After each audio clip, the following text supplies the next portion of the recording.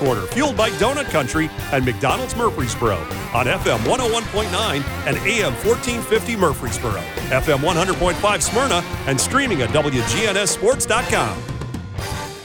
Back here on the Coach's Show, brought to you by First National Bank of Middle Tennessee. If you're looking for a hometown feel with your bank, turn to First National Bank of Middle Tennessee, offering full-service banking and mortgage services. Time to talk Blackman football this morning. Head coach Matt Kriesky joins us, and coming off a 35-14 victory over Pure Academy last night. Coach, big win. Take them where you get them, and that was a nice one last night, wasn't it? Yes, it sure was. I'm not hearing him there. Okay. There we go. There we go. Trying to cut me off here. Yeah, already. Yeah. I didn't think I talked that much. We had a lot of distractions yesterday. It was homecoming. My first homecoming at Blackman. I thought it was neat. What they do with the community and getting all three schools involved was pretty neat and fun. No, I guess I don't really want to say distraction. They had a good day. The kids, students, good fun day. The administration did a great job organizing, getting things going. But it was a good fun day. We came out, probably started a little slow, a little sluggish. It is what it is, part of homecoming, part of that. But once we settled in, we started playing. Not to take anything away from Pure Academy, they're a good football team. I know their win-loss record doesn't show, but they got some guys, some very athletic guys on both sides of the ball. So once we settled in and started playing our style of football, we were able to capitalize on some things and pull away from them. So it's homecoming and community day or something. There's some other word. So you had, the middle school, elementary school. I mean, you kind of have just a day to celebrate Blackman. Yes, and it was neat. We started out around 9:00 in the morning with the parade. All three schools are involved. The high school kids are doing the parade, and then they're middle school and elementary kids are lined up. So that's kind of neat. Seeing kids. I talked to some of my guys. That's been there from Blackman Elementary to the middle school and now to the high school. And so, it's neat. And we finished it up last night. We had a youth night. A lot of the Blackman Youth League was attended the game. So, and they were able to see and again, talk to some of the players, that were involved in the Youth League all the way up to now. So it's neat. Like we mentioned before in these shows, we're here in Murfreesboro, but you still get that small town feel. Yeah. And, there's nothing like, seeing that second and third grader, with the Blackman orange, and eventually they're going to be in high school, and hopefully they're going to be fired up to come out and play football at Blackman. So I mean, it builds community pride. It sure does, and that says a lot about all three administrations at the elementary school, middle school, and high school. How they're collaborating and bringing us all together, and everybody's on the same page. Well, I know enough coaches, and I don't know you as well, but knowing you are a football coach, you just love homecoming week and, powder puff and all that stuff, right? Yeah. I've gotten better throughout the years, because it's let the kids have fun. I used to be a real stickler about it, but kind of lighten up, I guess.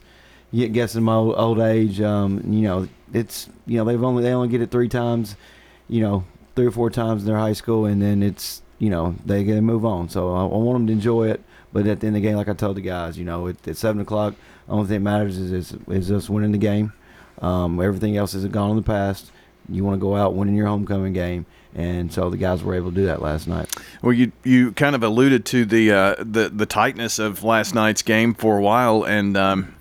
Gosh, it was, 14-12, I think, at one point was the closest maybe it was. It was, 7-6, and then...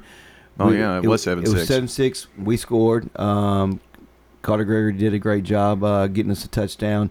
Had some good completions right before half. We got up 14-6. Then they came out in the second half. They got the ball, and they were able to drive it down and score pretty quickly, 14-12. And then we were able to pull away from there. Caden Perkins had a good couple runs. Give a shout out to the offensive line. They did a great job last night adjusting to some of the things Pure Academy are doing. We got a great group of guys. Xavier Wesley's leading that group, and they're getting better each week. 35-14 was the eventual final score as Blackman gets the victory over Pure Academy. So I had someone ask me, when you see like Pure Academy on the schedule, or like Eagleville played last night, Tennessee Heat, maybe unfamiliar with some of these teams, kind of what is Pure Academy? Pure Academy developed during COVID Okay. when Memphis was not having football. So with some of the city schools, a lot of those guys went to those schools, and so they've kind of stuck around. They don't have the numbers they did during COVID and the year after COVID. They're down to around 25 players.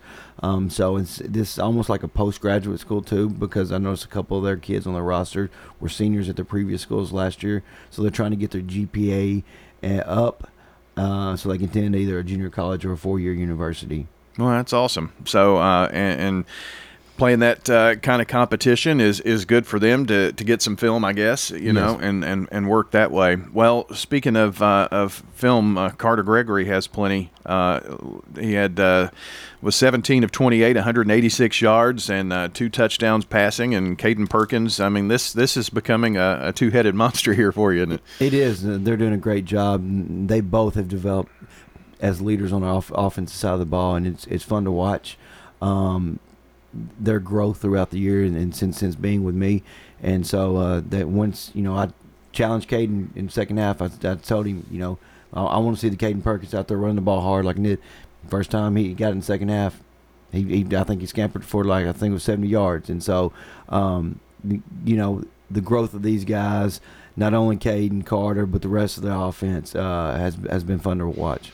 Caden had 10 carries, 132 yards, and a couple of touchdowns, and so great night for him. But also opened things up a little bit for others. And Jabari Kemp had over 70 yards last night in a TD. He's done a great job spilling Caden when Caden needs to get out and get a breather.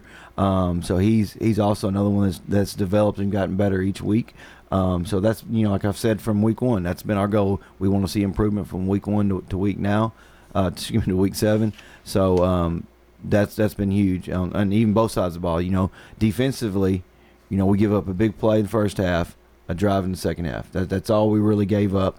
Anthony Hernandez had another key interception on one of their drives.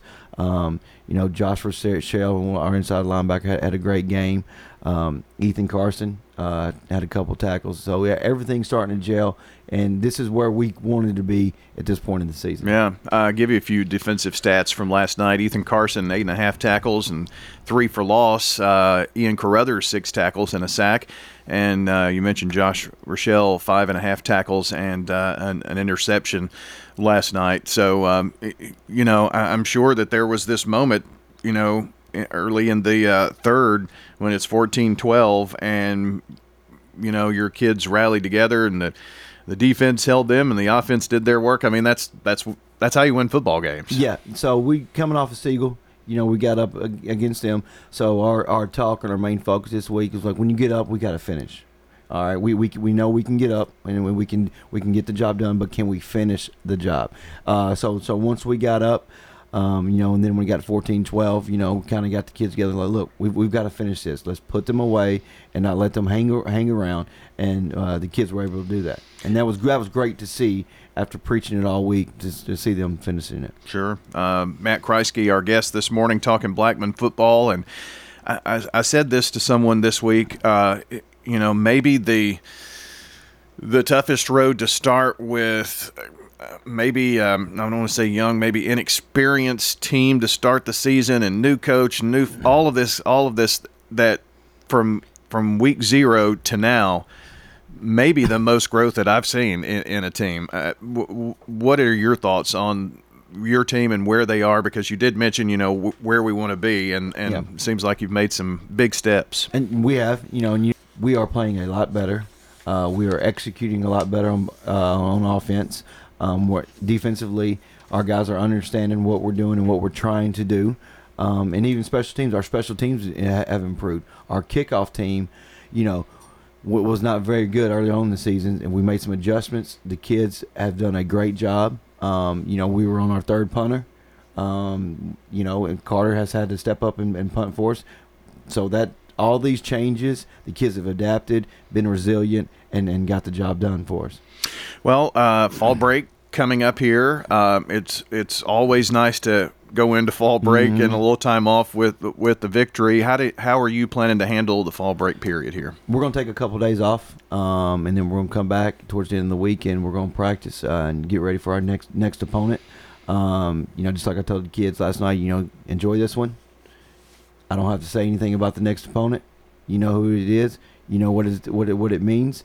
And so it's, there's going to be an extra excitement at practice, getting ready for a big game. It's always fun for a big game, an in-county game, and there's extra things added to this one.